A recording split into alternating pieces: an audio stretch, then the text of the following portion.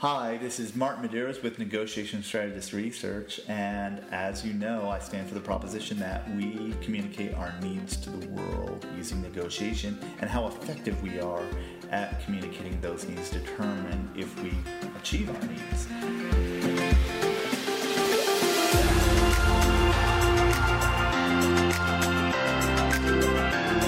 Negotiation is agency. Negotiation is freedom. You can control it.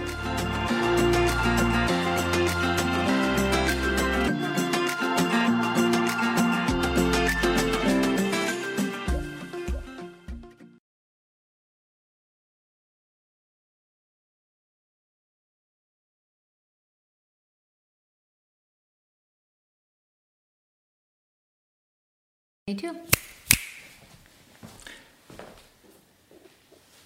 Hi, this is Martin Medeiros with Negotiation Strategist Research, and today I'm going to talk a little bit about negotiating with irrational behavior.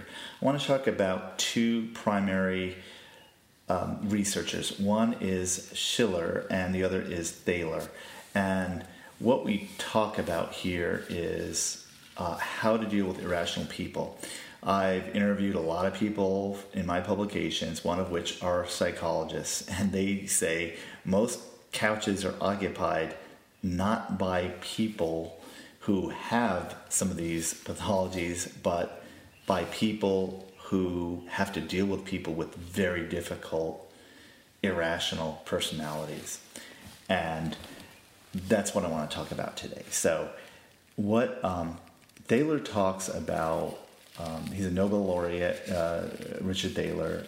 He talks about negotiating with irrational behavior, how to deal with irrational choices, say in a negotiation or a transaction.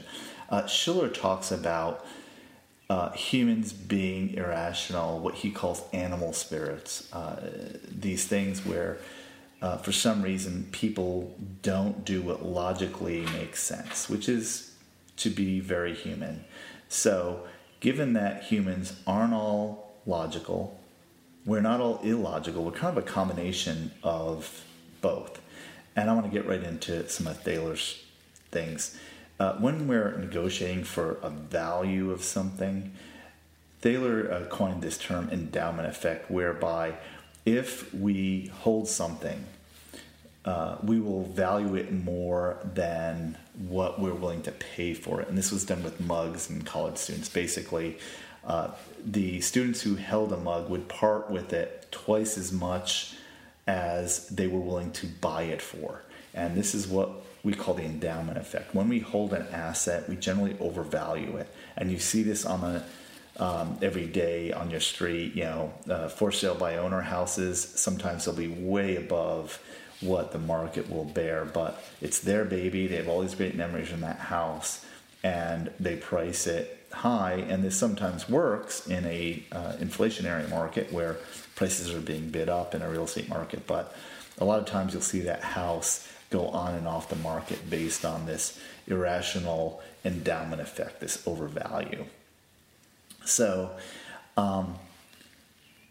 the way to get around this is the more information we have, the more confidence we have in a transaction.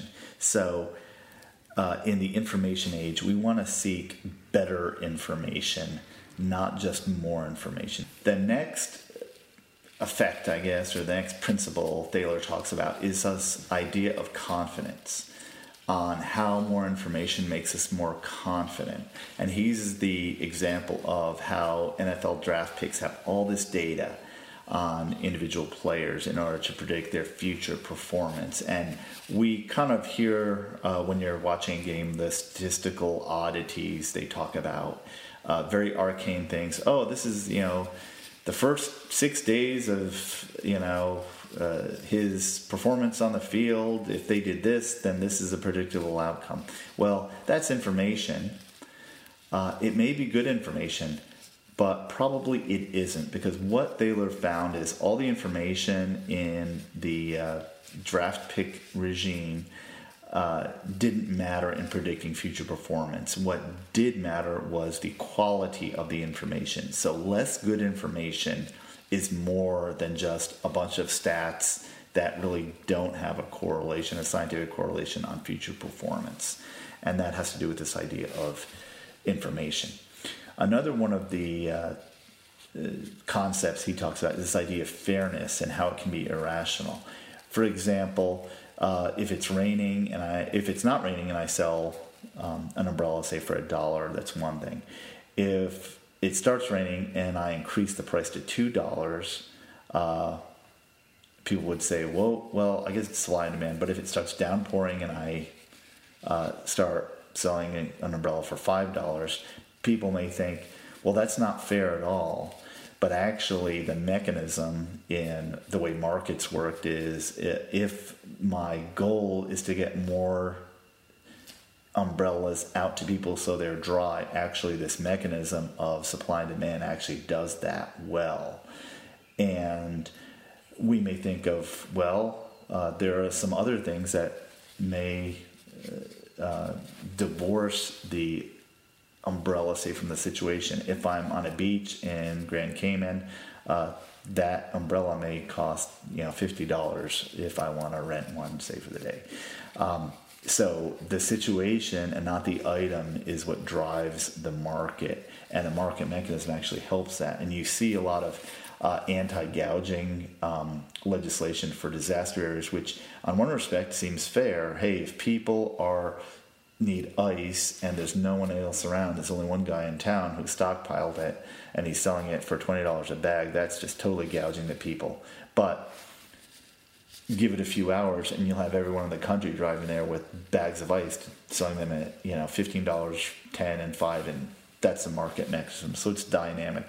And Thaler talks about this idea of what is fair, and it's very a sliding scale. Another thing he talks about, this idea of nudging. This concept of nudging is that human behavior is irrational and irrational behavior is predictable. And how do we nudge people in the right direction? And that is to what he calls choice architecture, pre-selecting rational things. For example, retirement savings is a good idea. Saving for your retirement is good, but if you have an opt-in box, let's say, as a new employee, most employees won't opt in, or a less percentage will. But if it's pre-selected, where, say, 2 or 3% of your salary will go to a 401k, those people will generally leave it. And it's good because employers want their employees to have a good retirement, and it's good for the employer because they actually have money in their retirement. And that's called choice architecture, where we pre-select a rational financial, in this case, financial decision, where people generally won't get around to opting in themselves. It's a little bit, commandish, but those are some ideas of how people act irrationally and how we can combat it. But let's say that you're involved in a transaction personally and people are irrational. One of the most important things to do is to get third parties in to help with that irrationally. These are called intermediaries. What can an intermediary be? It can be an attorney, a CPA, a mediator, someone who can take two disparate people, and if there is irrational behavior going on, you probably need a third party that isn't an enabler of the irrational behavior, but kind of gets us going where, hey, I know I'm looking at my stuff, it's very important, but maybe there's another way to view this, and that is where your intermediary gets involved. And if it's a real dispute, then the ultimate intermediary, of course, is a court of law. And so those are the takeaways. One, you're going to have to anticipate irrational human behavior. And I want you to nudge people, as Thaler says, into that rational behavior. Let them know that there's this thing, endowment effect, that makes them overvalue. Let them know that confidence in information can override a decision, whether or not that information is any good. Understand that fairness has to be looked at in the scope of a dynamic situation. And finally, I want you to think about how an intermediary can be used if you really can't overcome persuasively irrational behavior. This is Martin Medeiros with Negotiation Strategist Research. Thank you for listening.